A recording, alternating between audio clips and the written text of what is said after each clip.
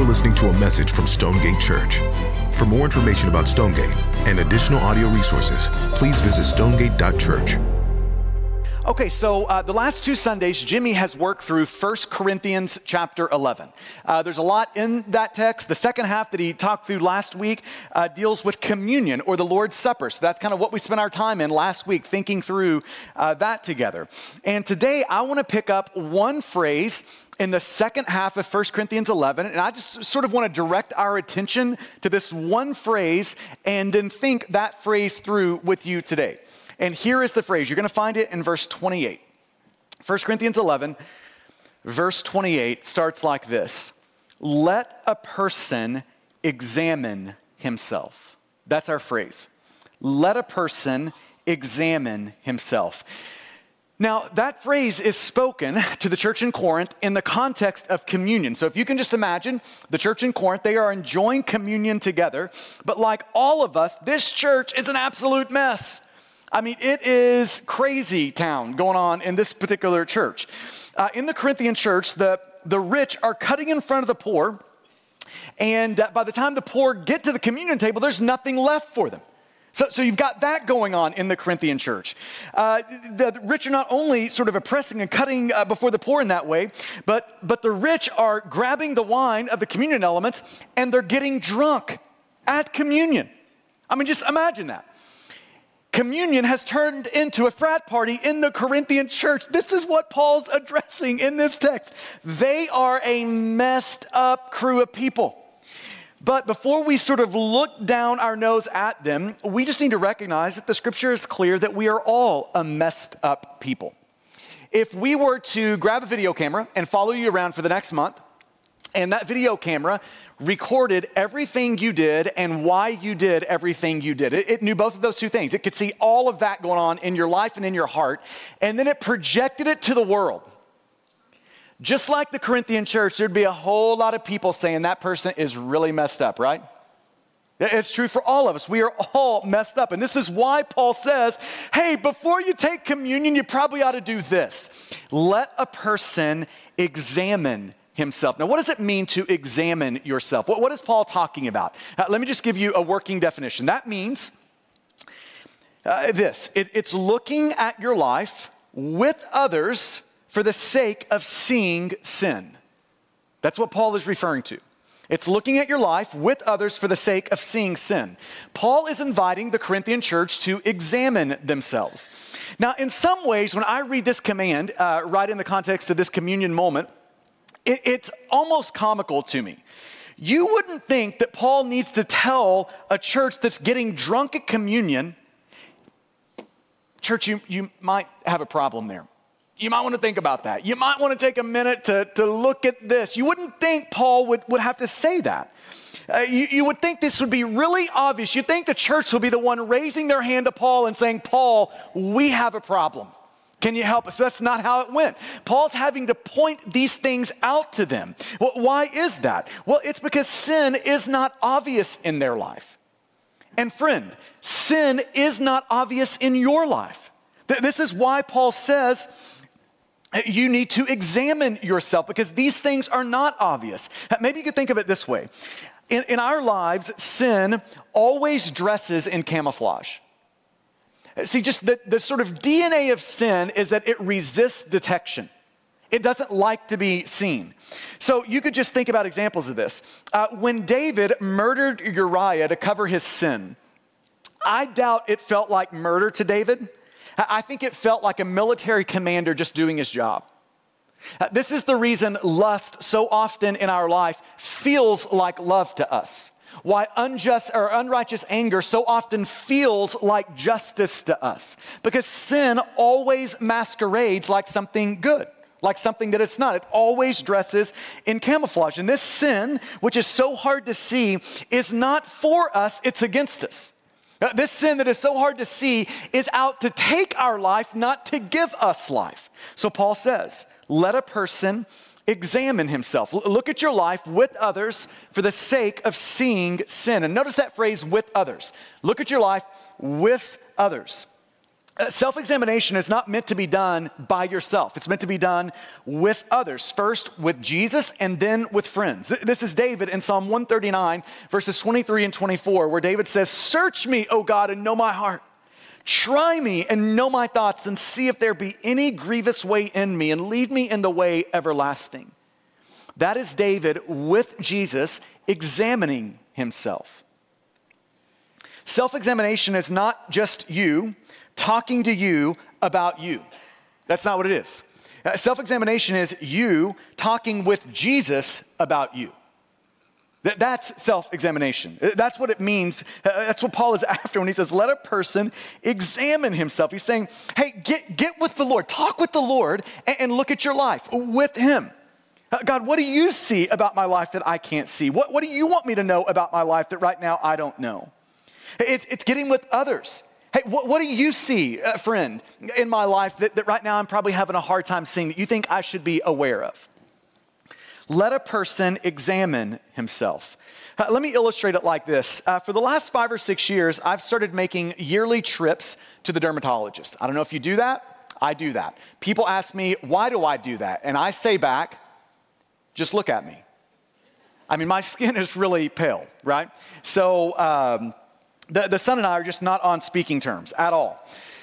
In my world, really, there's only red and white. There is no such thing as tan. And I have been red way too many times in my life. So I've adopted this philosophy that just says this. I've got to catch skin cancer before it kills me. That's my philosophy with going to the dermatologist once a year. I know it's coming, skin cancer. It's just a matter of, can I catch it before it kills me? Now, I think in a lot of ways, that's a good metaphor for sin and the need for self-examination. We go to the doctor, right, for this moment of self-examination. We put ourselves in the doctor's room with Jesus saying, hey, could we just do like a full body scan? Because it's not a matter of if sin is coming. It's not a matter of if sin will kill you, if it's unaddressed. All of those things are given. Here's the question in our life. Will we catch these things before they kill us? That should give us some sobriety, right, about self-examination. We are trying to find the cancer of sin in our life so it doesn't kill us, so it doesn't choke us out spiritually. Now, let me broaden what it means to examine yourself for a moment. 1 Corinthians 11, in this chapter, self-examination is looking at your life with others for the sake of seeing sin. But more broadly in the Bible has an appreciation for something that's a bit wider when it comes to self-examination. The self-examination is also looking at your life with others for the sake of seeing what we'll just call stuff. So yes, we want to see sin, and yes, we just want to sort of see the stuff of our life. All the stuff that kind of makes up our life. We want to see that too. We want to notice things in our life. We want to be observant about our life, the way we're responding to people, the way we operate at work, the way we're living and thinking and seeing and doing. We want to be observant about all of these things. On Friday night, Hannah, my daughter, and I went to a wedding, and this wedding had a huge kind of banquet hall venue type place. So, you've got several hundred people spread across this banquet hall and all these tables. You have a big dance floor in the middle. You got a place for a buffet, for the food. All that stuff is set up. You've got this whole banquet hall. Now, for the purpose of this illustration, think of your life like life on the dance floor in the banquet hall. This is where your life is happening. You're dealing with people down there. You're going to work. You've got classmates. You're going to school. You're doing all the stuff that makes up your life is happening right there on the dance floor. It's you with how you operate with money. It's all the stuff that makes up your life. It's you living your life. That's where your life is lived, is right there in the banquet hall on the dance floor. And every one of us need to take moments where we move off the dance floor. We climb the stairs in the back of the room, and we get up on the balcony so we can see our life. We can see what's happening in our life. We can see not just what's happening, but why it's happening. Right? This is self-examination. It's getting off the dance floor of our life, climbing the stairs in the back of the room, and on the balcony being observant, just noticing what is going on in my life. Maybe you can think of it this way. Getting on the balcony helps us see the forest, not just the trees of our life. just helps us be observant, to notice what is happening in our life. It helps us see not just that we got angry at that person, but why are we angry? Why are we getting angry? Not just that we got defensive in this moment, but it just gives us a chance to ask the question, why are we getting defensive? It gives us a chance not just to see, oh, I felt so insecure in that moment, but to ask the question, why do we feel insecure in that moment? Why is insecurity always knocking on me? It gives us a chance to notice these things, how I'm responding to people. It gives us a chance just to see these things in our life, to be curious about our life, to notice things with Jesus. It's getting up on the balcony with Jesus, just asking the Lord, will you help me see the things that you want me to see and pay attention to in my life? Now, I want to give you just a really practical way to do this. We use this a lot with our staff and our church. We use the prayer of examine to help with this. I would so commend that to you. We've got, at the start of the morning, we had 200 copies out in the resource area of the prayer of examine. It's just a free resource for you out there. We're also going to send that out to everyone this week. But it essentially just gives you a moment to do this work of examination in your life in a consistent way. So it gives you a chance to practice 4 things. 1, it starts with just being present with the Lord. You just communing with Jesus for a moment. Then it gives you a chance to express gratitude to Jesus. So look at your life from the balcony and ask the question, what all is happening in my life that I can point to and thank you, Jesus, for these things? Then it gives you a chance to reflect, to look back over the last day, the last week, the last month, the last 6 months, and ask questions about them, to replay conversation, just to get on the balcony with Jesus and say, what is it that you want me to notice about the last 6 months? And then it gives you a chance to respond. In light of what you've seen, what would Jesus have you do? And I would so commend the prayer of examine for you. Again, it's going to be out in the resource area. You're welcome to pick one of those up on your way out today. So Paul says, let a person examine himself. And let me be clear that the goal of that is not just to see the sin and stuff in our life. It is to repent of the sin and stuff in our life that needs to be repented of. That's the goal. It's to become more like Jesus in all of life through the power of the Spirit. That's what we're after, to turn from the sin that's killing us in our life and to come back home to Jesus, the one who is giving us life. That's the goal of self-examination. That's what we're after.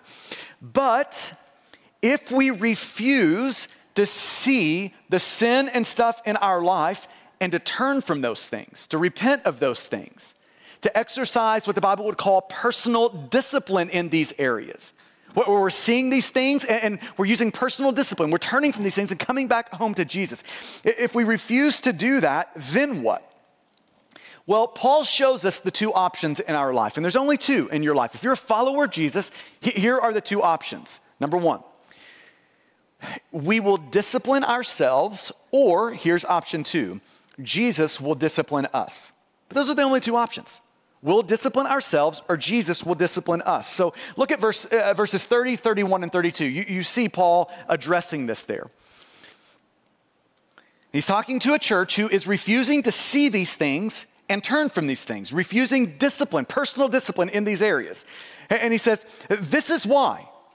You're getting drunk at communion, you're oppressing the poor, right? There's all sort of factions and pride going on in the church. This is why many of you are weak and ill, and some have died.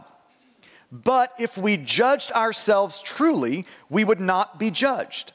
But when we are judged by the Lord, we are disciplined so that we may not be condemned along with the world. Let me just point out a couple of things, a couple of observations. Number 1, Paul's using the word judged and discipline in the same way. So those are synonyms in this text. And what is discipline? Well, discipline is what a parent does, not to a child, but for a child when they refuse to listen and obey. When they keep choosing things that a parent knows this is going to kill them one day. This is not going to be good for them. A parent disciplines them. A parent introduces pain into their life so that that child will start to associate this pain with these unwise and sinful actions. That's what discipline is, right? And this is what Paul is talking about with that word judged and disciplined. And then here's the second observation. Paul is looking at the church and saying, church, Jesus is you're under discipline right now. Jesus is disciplining you. That's what's happening, church. Paul says, this is why some of you are weak and ill and have even died. That is the discipline of Jesus on this church. It's a severe mercy that Jesus is bringing to this church. It's painful discipline that Jesus is bringing to this church. Here's the third observation. Paul is looking at the church and saying, here is the reason you are under discipline by Jesus. It's because you will not discipline yourself. You will not see the sin and stuff in your life that needs to be turned from and then repent of those things. You're choosing your sin, not Jesus. That's the reason Jesus has come with discipline. It's because you're refusing to see and repent. That's why. It's not because Jesus hates you. It's actually out of a love. It's springing this discipline from the loving heart of God for you. He loves you too much to let you wreck your life. He loves you so much that he will even introduce painful things to reclaim your heart. Verse 28, let a person examine himself. Again, in this context, that is happening before communion, right? But what happens prior to communion is meant to be practiced consistently. It's not just meant to be, before we take communion up here with our church family. Now, this is meant to be a normal habit in the Christian life. Let a person examine himself. And when you think about a year, there's a couple of natural breaks in a year for this type of work to happen. One of those natural breaks is January 1, kind of the start of the year. Another one of those natural breaks is July 1, the middle of the year. And that's where we are, church family. We are right there at the middle of the year. It's just a natural break for us to do this. Let a person examine himself, to look at our lives with others for the sake of seeing sin and stuff that the Lord would want us to see. So here's the big picture encouragement today. Church family, we're at that place in the year. It's a natural break. Let's do this work together. Of the very thing Paul is saying, let a person examine himself. Let's do that together. Now, I want to take a minute for the rest of our time to apply this. And listen, we could pick 30 areas, and there probably are 20 or 30 areas of your life that you need to do some of this work with this week as we hit the midpoint of the year. It's marriage, it's singleness, it's all the stuff in our life, right? But I want to give you 3 areas for you to practice this, for you to examine yourself today and this week. Okay, 3 areas. I'm gonna bring this with 3 questions. Here's question 1. Am I enjoying Jesus? Am I enjoying Jesus? In a lot of ways, this is the most important question of your life. Are we finding Jesus, the bread of life, to be satisfying to us? Do we have an appetite for him? Or have we lost our spiritual appetite? Just even now, you can take a moment with Jesus to look at your life. Jesus, will you help me see the answer to this question? Am I enjoying you, Jesus? I love the Beatitudes. They're the first part of Jesus' first recorded sermon. And in a lot of ways, Jesus is setting the stage for us to see, kind of the framework for us to see the Christian life within. What is life with Jesus going to look like? Well, the Beatitudes, it's what it's going to look like. So Jesus starts out, he says, blessed are the poor in spirit, for theirs is the kingdom of God. It says, blessed are those who mourn, for they shall be comforted. Blessed are the meek, for they shall inherit the earth. And then he gets to the 4th beatitude. And here's what Jesus says. Here's what life with me is going to look like. Blessed. That could be translated happy. Happy is the one. Blessed are those who hunger and thirst for righteousness, for they shall be satisfied. I love how Eugene Peterson in the Message paraphrases this. He says it this way. You're blessed when you've worked up a good appetite for God, because he's food and drink in the best meal you'll ever eat. That is so true. He is the best meal you will ever eat. Am I enjoying Jesus? Again, it's the most important question of our life. John Stott says, there is perhaps no greater secret of progress in Christian living than a healthy, hearty, spiritual appetite. There's just nothing more important than knowing that and having that, a spiritual appetite for Jesus. Just think about this physically. When you lose your physical appetite, here's what everybody knows. There's something wrong, right? It's a warning sign that something is not right physically. And in the same way, when you lose your spiritual appetite, when Jesus has just sort of grown dull to you, boring to you, when other things out there in the world are bigger and brighter to your heart, when that's happened, it is a warning sign that something is wrong spiritually, that something is off, that your heart is sick in these ways. There's this moment when my man Harry Potter finds himself in front of the mirror of Erised. If you're a Harry Potter guy, you know this moment. So he finds himself in front of this mirror, but it's a unique mirror in that it reflects back to you what your heart most wants. Can you imagine that moment? So could we all just put ourselves in front of the mirror of Erised for a moment? And just let's look at the mirror and ask Jesus to show us, what is it that my heart wants most? That I have the biggest appetite for? That my heart enjoys the most? What is it that I want most? And if what comes back in that mirror in front of you is anything other than Jesus, it is a warning your heart is spiritually sick. It needs to be addressed. It needs to be tended to this morning. Repentance needs to happen, where we turn from what's killing us and we come back home to the one giving us life. Am I enjoying Jesus? How's your spiritual appetite? That's question number one. Question number two. Again, this is just a way for us to examine ourselves. Question number two. Am I joyfully generous? Is that true in my life? Or we could ask it this way. Has greed crept into my heart? Just crawled down into my heart and made a home there. You know, it's amazing to read the scriptures and recognize that there are 2,350 verses in the Bible that deal with money and possession. 15% of everything Jesus says addresses money and possessions. 16 out of his roughly 40 parables, almost half of the parables Jesus gives addresses in some way money and possessions. If you were to combine all the verses about faith and prayer, there would be twice as many on money and possessions as all of those verses on faith and prayer. So it does make us ask the question, why is the Bible giving all of that real estate to money and possessions? Why does Jesus talk about it so much? Why does the Bible talk so much about that? Here's the answer. It's because Jesus loves you, and he knows that money and possessions is a ruthless competitor for the affection of your heart. It's true for every one of us, that money and possessions is a ruthless competitor for the affection of our hearts. When Jesus is addressing money and possessions, it's not because he wants something from us. It's because he wants something for us to be free from the love of money, free from greed, free to love him with our whole heart. Randy Alcorn is right when he says, there's a powerful relationship between our true spiritual condition and our attitude and actions concerning money and possessions. That is so true. These two things are intimately connected. Your true spiritual condition and how you operate with money and possessions. I agree with that. I think Jesus agrees with that. If you'll just read the story of the rich young ruler, I think you'll begin to agree with that. That these two things are deeply connected. Greed. Greed is an inordinate desire for money and material things. Greed is a spiritual killer in our life.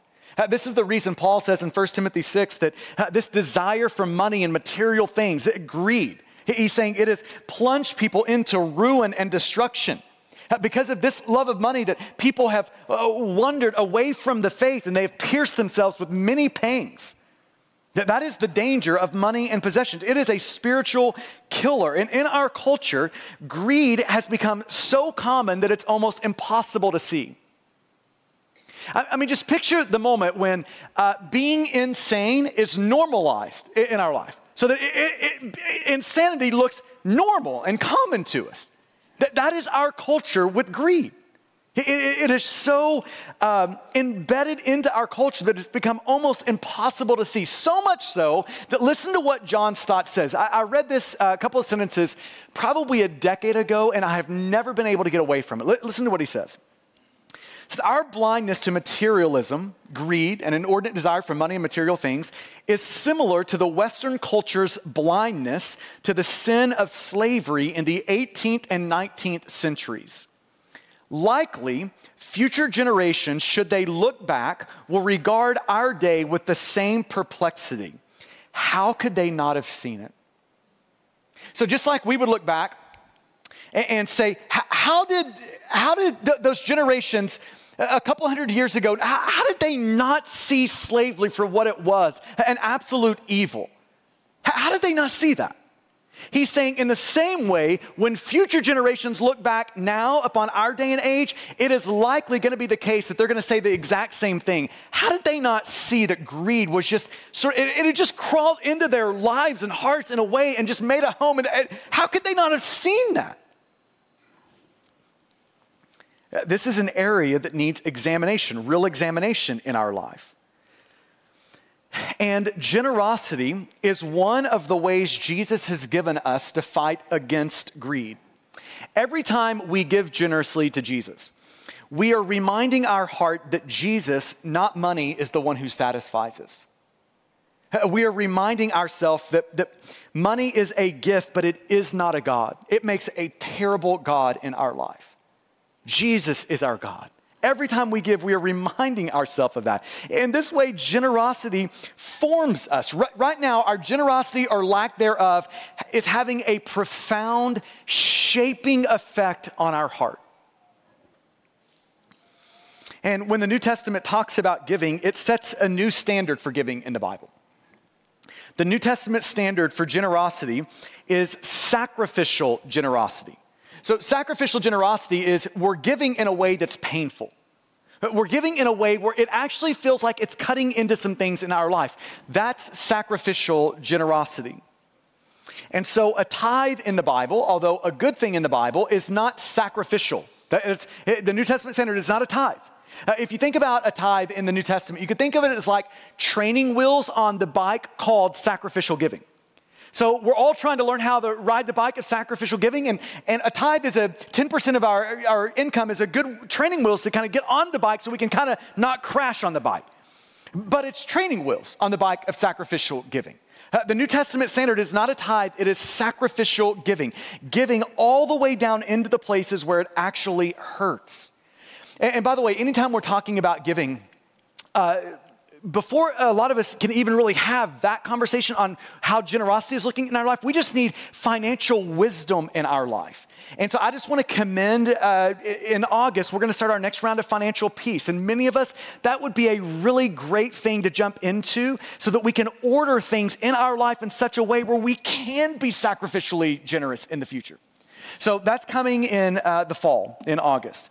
So this is an area, though. This is an area of examination for us to look at our lives, to ask questions about our life, to look at our life with Jesus, with others, and ask the question, how am I doing here? Am I joyfully generous? We are at the 6-month part of the year. So here is the homework for everyone who calls Stonegate home. For you to be able, you can go to the Church Center app to do this. You can go and you can see your generosity in the first 6 months of the year. You can just pull it up right there on the Church Center app. You can see it all right there. It's right there for you. And then for you, with Jesus, to ask the question, does that reflect sacrificial generosity? If not, this is going to be a moment for us to repent, to come back home to Jesus, to correct that so that it is sacrificially generous. But that's our homework this week, is to make sure we've looked back at the first 6 months of the year and asking that question, am I joyfully generous? Here's the third question. Third area to examine is, am I on mission with Jesus? Am I on mission with Jesus? You know, here's one of the ways I think about the work of preaching. It's reminding you of the most important truths of the universe, truths that we are all so prone to forget. That's what preaching, so much of preaching is doing. It's taking the most important things and saying, can we just see these and align our life accordingly after we see these huge, massive truths? Can we do that? And I don't know of many truths in the Bible that are as sobering as this one, Hebrews 9:27. And just as it is appointed for man to die once, and after that comes judgment. That's the author of Hebrews saying, we all have one short life to live. And then we're all going to die. 100% of us are going to die. And after we die, we are going to stand before King Jesus. And after that judgment, we will either spend forever with him in heaven or forever apart from him in hell. Could there be anything more sobering? Those are the only options. Every neighbor you interact with, every friend, every classmate, everyone you know, everyone you see, either heaven or hell forever. On Wednesday, I caught word that submersible, the Titan, had gone down 10,000 feet, over 10,000 feet. 5 people on it to look at the Titanic. And after a few days of no communication, it was Wednesday now, and there was a sense of urgency in the way it was being presented because they knew that the oxygen on that submersible was going to run out the next morning, Thursday morning. So I went to bed Wednesday night just thinking about what it would feel like for oxygen to be dwindling in kind of a submarine that I'm on. What would that feel like? What is that like? And Jesus just brought that as just such an apt metaphor for everyone in this world.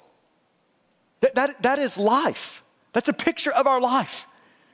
We are in the submarine and we know time is short. We know oxygen is going to run out. And even if you live to 100, it's just like that fast.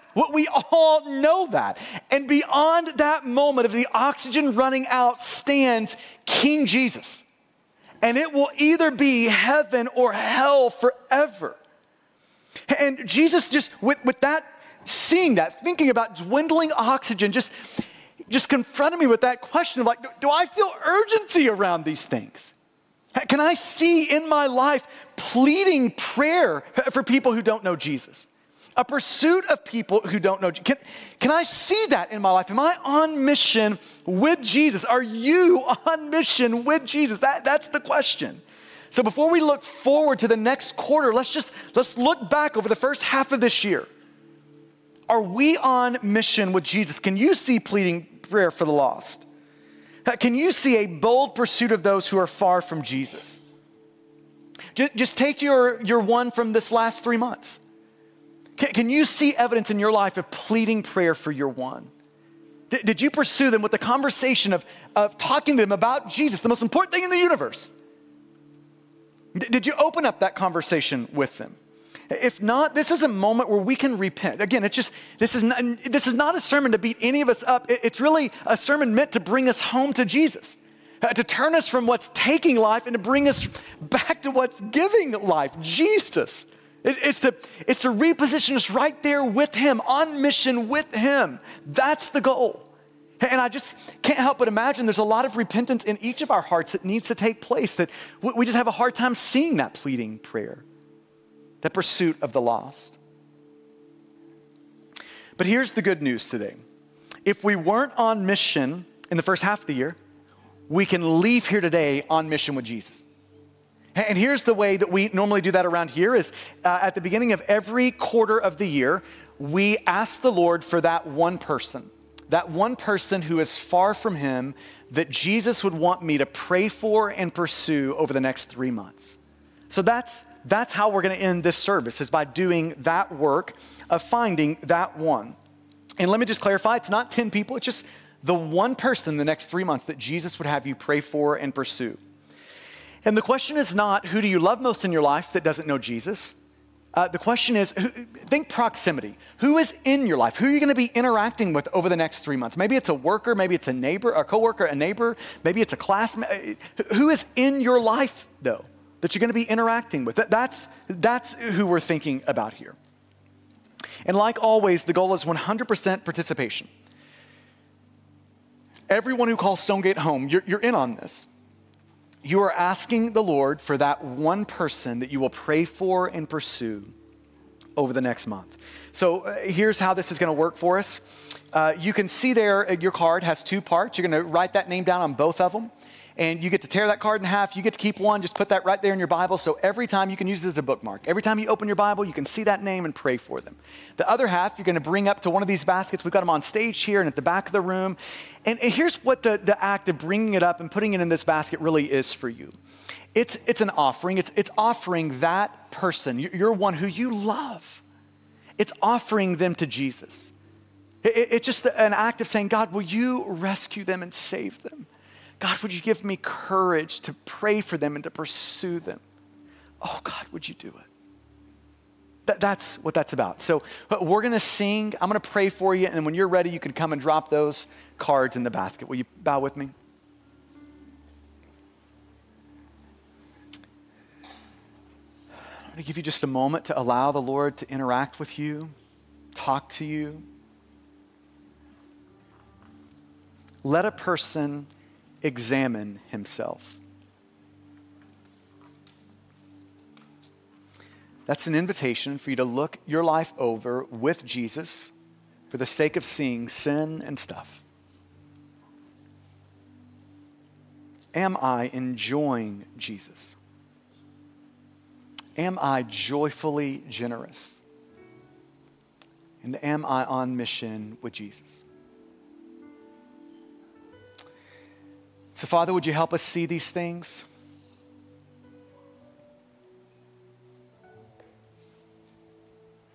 Father, would you do that?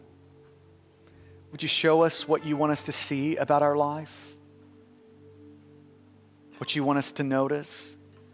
What needs to be addressed? What needs to be turned from, repented of? And it's in the good name of Jesus we ask it. Amen.